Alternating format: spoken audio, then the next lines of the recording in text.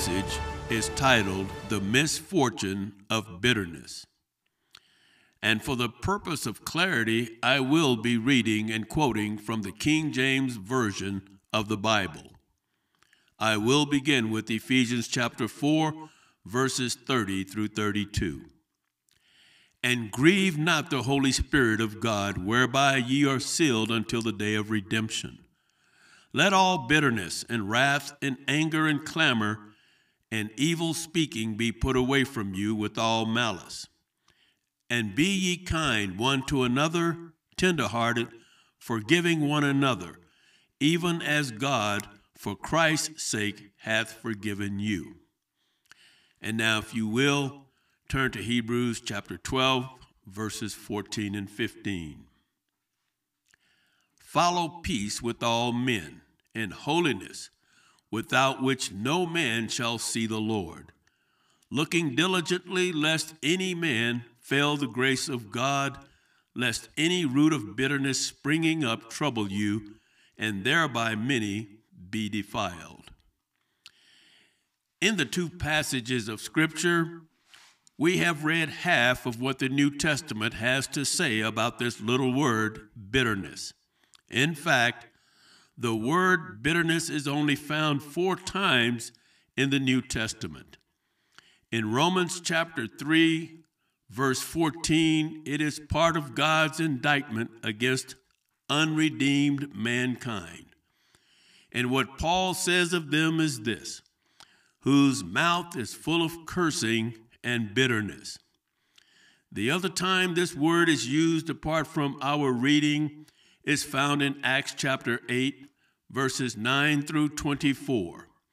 In that passage of Scripture, it is used about Simon the sorcerer, who sought to purchase the power of the Holy Spirit with money. Peter said in verse 23, "For I perceive that you are in the gall of bitterness and in the bond of iniquity." So therefore, we read this word bitterness on the pages of Scripture. We find that it is used to describe sinners, those apart from God, and a sorcerer. But yet, twice it is given as a warning to the saints, as something which we must continually be guarding against. The question I have for you today is this: what is bitterness? Something that is bitter is something that is distressing to the mind.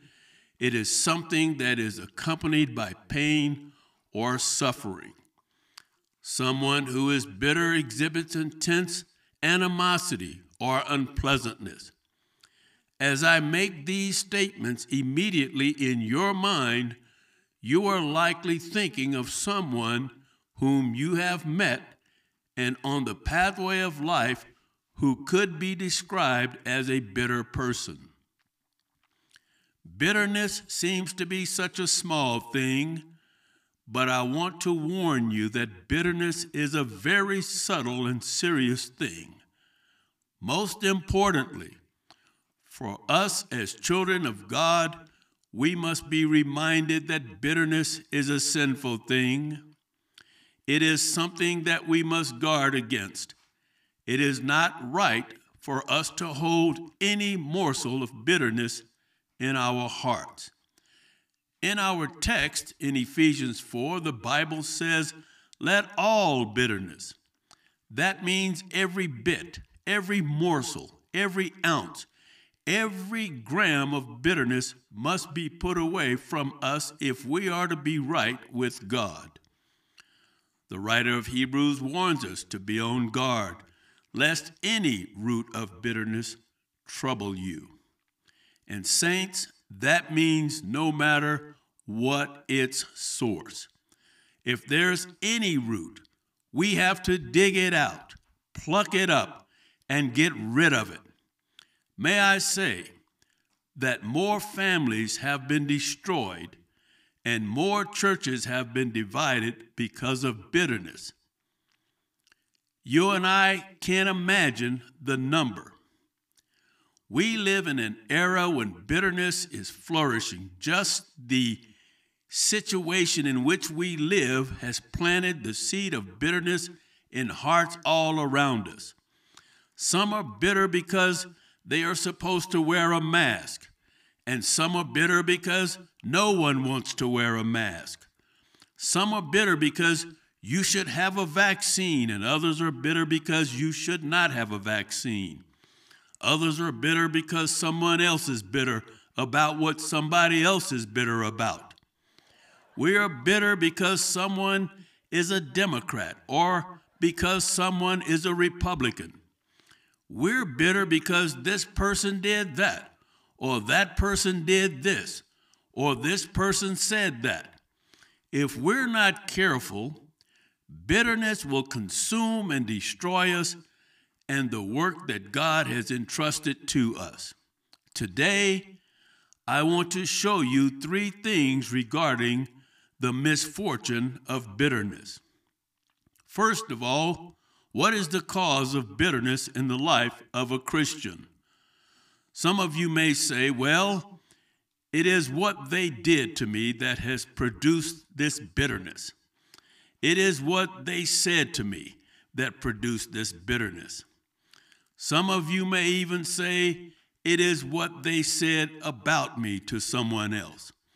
It is what they did or said to someone I know. May I say, what you have done is to take up a cause on behalf of another person, and you have become bitter about what transpired in his or her life. But can I just say to you that the answer to all these reasons that we might put forth for bitterness in our own lives could be answered with these words: those are no reason for bitterness. It isn't about what someone did to us. It is not what someone said to us. It is not what someone said about me or what they did to someone I love. That is not the cause of bitterness in our heart. Really, the root and cause of bitterness is a twofold failure on our part. It is not someone else's fault. It is our fault. And if we have bitterness, it is not the fault of the person sitting next to you, nor the person sitting behind you, nor the person in front of you. It is not the pastor's fault. It is your fault if you have bitterness in your heart. What I just said can be proven from the Word of God. What is this failure on our part? We have to understand this. No one else can make us bitter. We must choose to be bitter, and we must choose to hold bitterness in our heart. You say, but you don't know what they did to me. If you turn to look and see Jesus hanging on that cross, it doesn't matter what they did or said to you. The truth of it is that if you or I hold bitterness, it is our own personal responsibility that we must face. The first thing we need to face is that bitterness is a failure on our part. It is a failure to draw on the grace of God.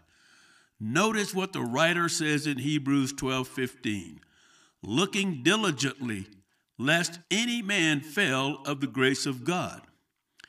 To put it plainly, when we hold bitterness in our hearts, we have failed with our investment or our use of the grace of God.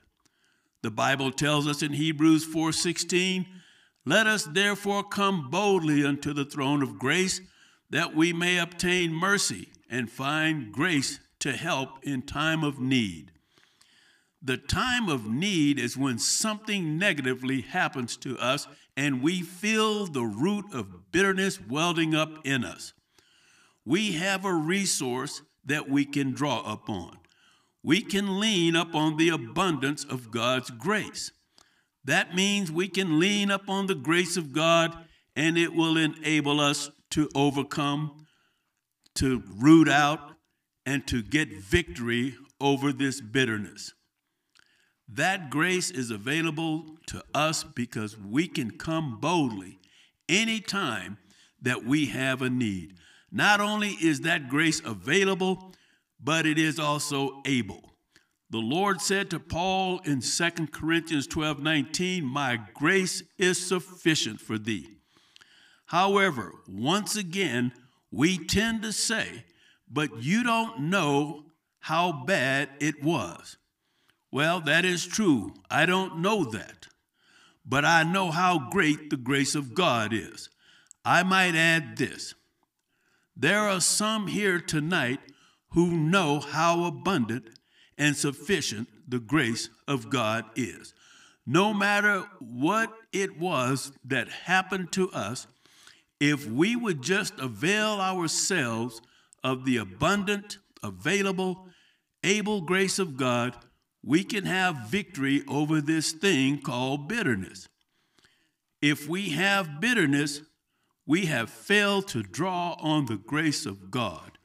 Paul made this great statement in Galatians 2:21. I do not frustrate the grace of God. That is, he is not going to nullify the grace of God. How do we frustrate or nullify the grace of God? Well, when God says he has grace for you in any given distressful situation, you say, I don't want that grace right now. I would rather hold on to this bitterness. But when a Christian takes that attitude, it shows they really do not understand why Jesus died on the cross for them, or they take his sacrifice for granted. How can the grace of God accomplish what God wants to do in our lives when we decide that we love our bitterness more than being right with God? Our second failure is not only a failure to draw on the grace of God, but it is also a failure to submit to the Spirit of God. Ephesians 4:30 tells us, and grieve not the Holy Spirit of God, whereby ye are sealed unto the day of redemption. So the question arises, how are we going to make sure we do not grieve the Holy Spirit of God? Verse 31 says, let all bitterness and wrath and anger and clamor and evil speaking be put away from you with all malice. So the Holy Spirit desires to put this away from us. But that little word let, L-E-T, is a key word here, and it means that we must grant permission. The Holy Spirit is not going to smash open the door to our heart and violate our free will and say, you can't have this. I'm throwing it out with the rest of the garbage. But what the Holy Spirit will do is knock at the door of our heart and say, I have an ample amount of grace and the ability to help you overcome this bitterness if you will just give me the opportunity to do my work. I'm here and waiting for you to open the door. If we submit to the Spirit of God, we can overcome bitterness in our lives. It is true that if we hold bitterness, we have not yielded to the pleading of the Spirit of God in our hearts. Clinging to bitterness reveals that there is something not right in our heart between ourselves and God because we have failed to draw on His grace and submit to the Holy Spirit. This is something that becomes our responsibility. The ball is in our court. We cannot get rid of bitterness in our own strength because it takes the power of the Spirit of God once we submit to Him. Now, there is something else involved in this. Everything we do has consequences. We need to think about the consequences of bitterness. For example, we make our choices, but along with our choices comes consequences that we have to accept. It would be great if we could choose the consequences before we decide to do something. But that isn't how life works. Consequences, regardless of what we do, is not an option. Consequences are built into our lives. Commit robbery, get caught, go to jail. Commit a murder, you could end up on death row. Deny the Holy Spirit for your entire life, you end up in hell. You say you are living your life by the 10 Commandments or the Sermon on the Mount apart from Christ, you will suffer the consequences for every commandment you fail to keep. You have to keep the 10 Commandments perfectly, 24 hours a day in order to avoid hell. Yes, you even have to keep them when you're asleep. Consequences come with the territory. Harboring bitterness has some very bad consequences too. When a Christian harbors bitterness in his or her heart in life, what kind of results do we get? Well, for one, we've already mentioned Ephesians 4:30 that the Spirit of God is distressed. That is, we are not to grieve or quench the Holy Spirit. The way not to grieve the Holy Spirit is to submit to Him when He knocks at the door of our heart. We can do this by knowing and obeying what God says in His Word. When we grieve the Spirit of God, one of the consequences is that there is a great wall of impenetrable static in the communication channel between us and God. That ends part 1